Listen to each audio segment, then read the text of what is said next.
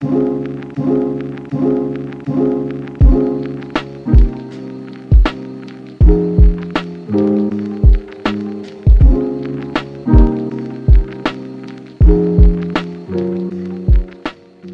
up, y'all, and welcome back to another episode of the Resilient Body Podcast. I'm your host, Dr. Arnika, the not-so-typical chiropractor, and today we're talking about thoracic outlet syndrome, also known as TOS.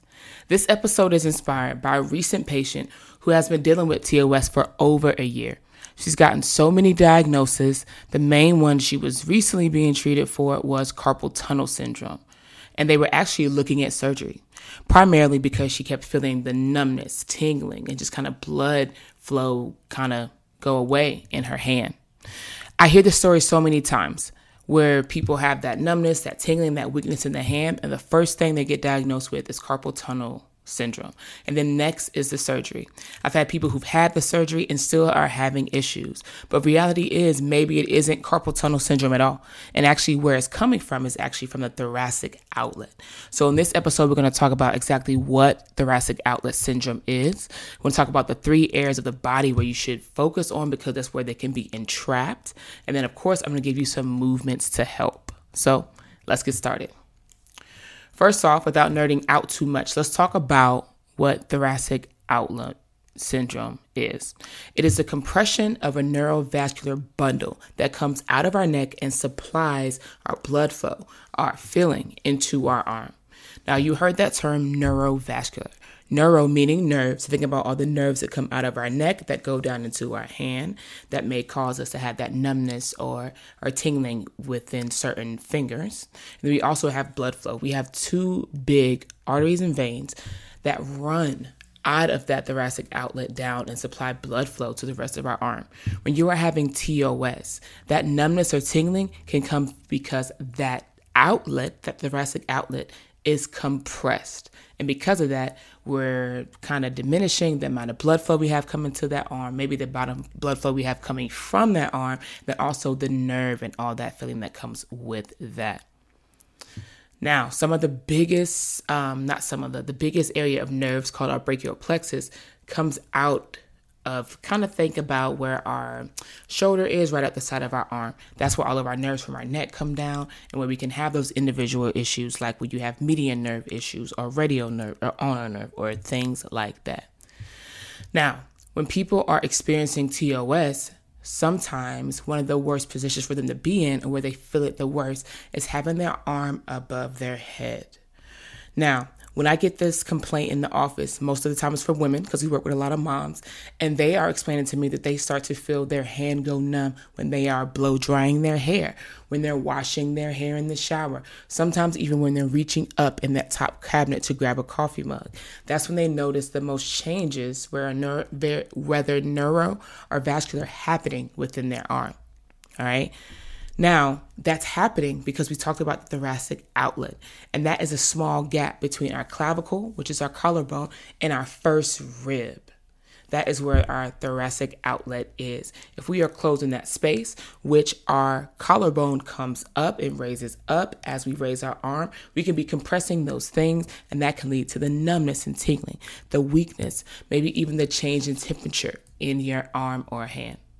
This is something I see, like I mentioned before, that gets mistaked for carpal tunnel syndrome all the time because they are experiencing it in their hand. But we have to assess the whole arm, and we have to actually assess the neck because we can have things entrapped in our neck, in our armpit, in our pec, in our elbow, in our wrist, anywhere up that chain.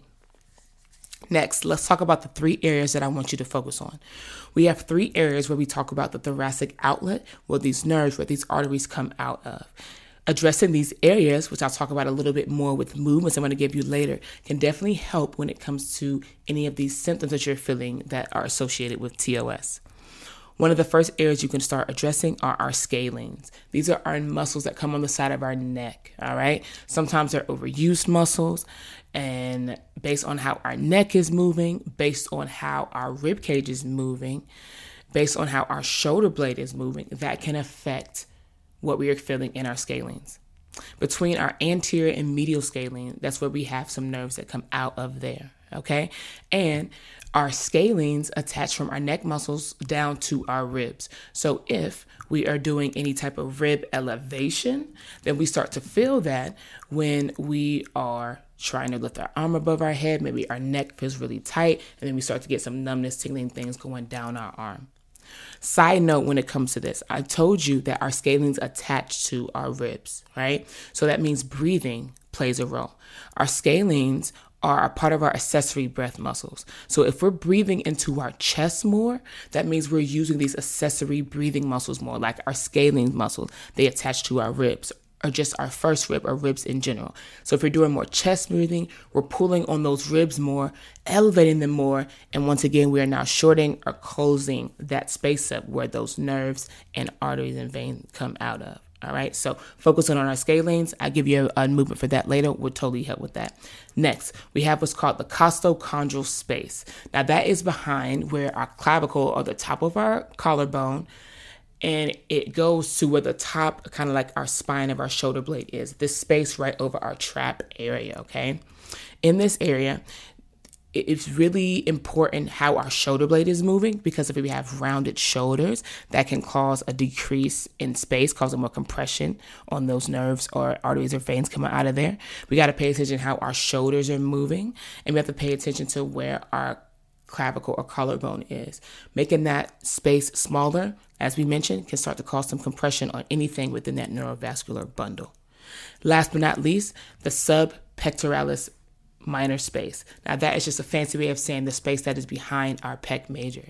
We mentioned earlier about rounded shoulders. Well, that plays a role here too. If we have rounded shoulders, our pecs are shortened.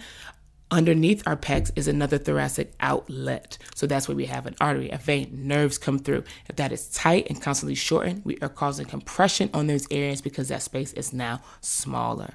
So hitting our pec a little bit more, lengthening that muscle a little bit more, rolling our shoulder blades back so that they're not rounded, less rounded, and bringing them back together are different ways that you can help open up the space where a lot of those nerves and arteries and veins make up that bundle. Okay? Hope I wasn't noting out too much. Okay, last but not least, let me leave you with some movements.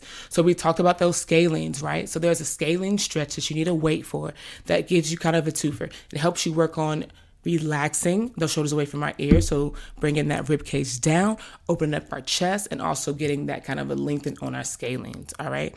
Next, I have 2 different nerve flossing movements for you.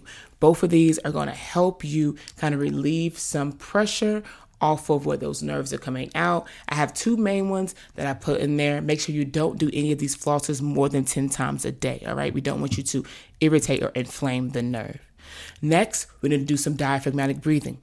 We talked about how if you're breathing more with your chest, then it causes our neck muscles to kick in more.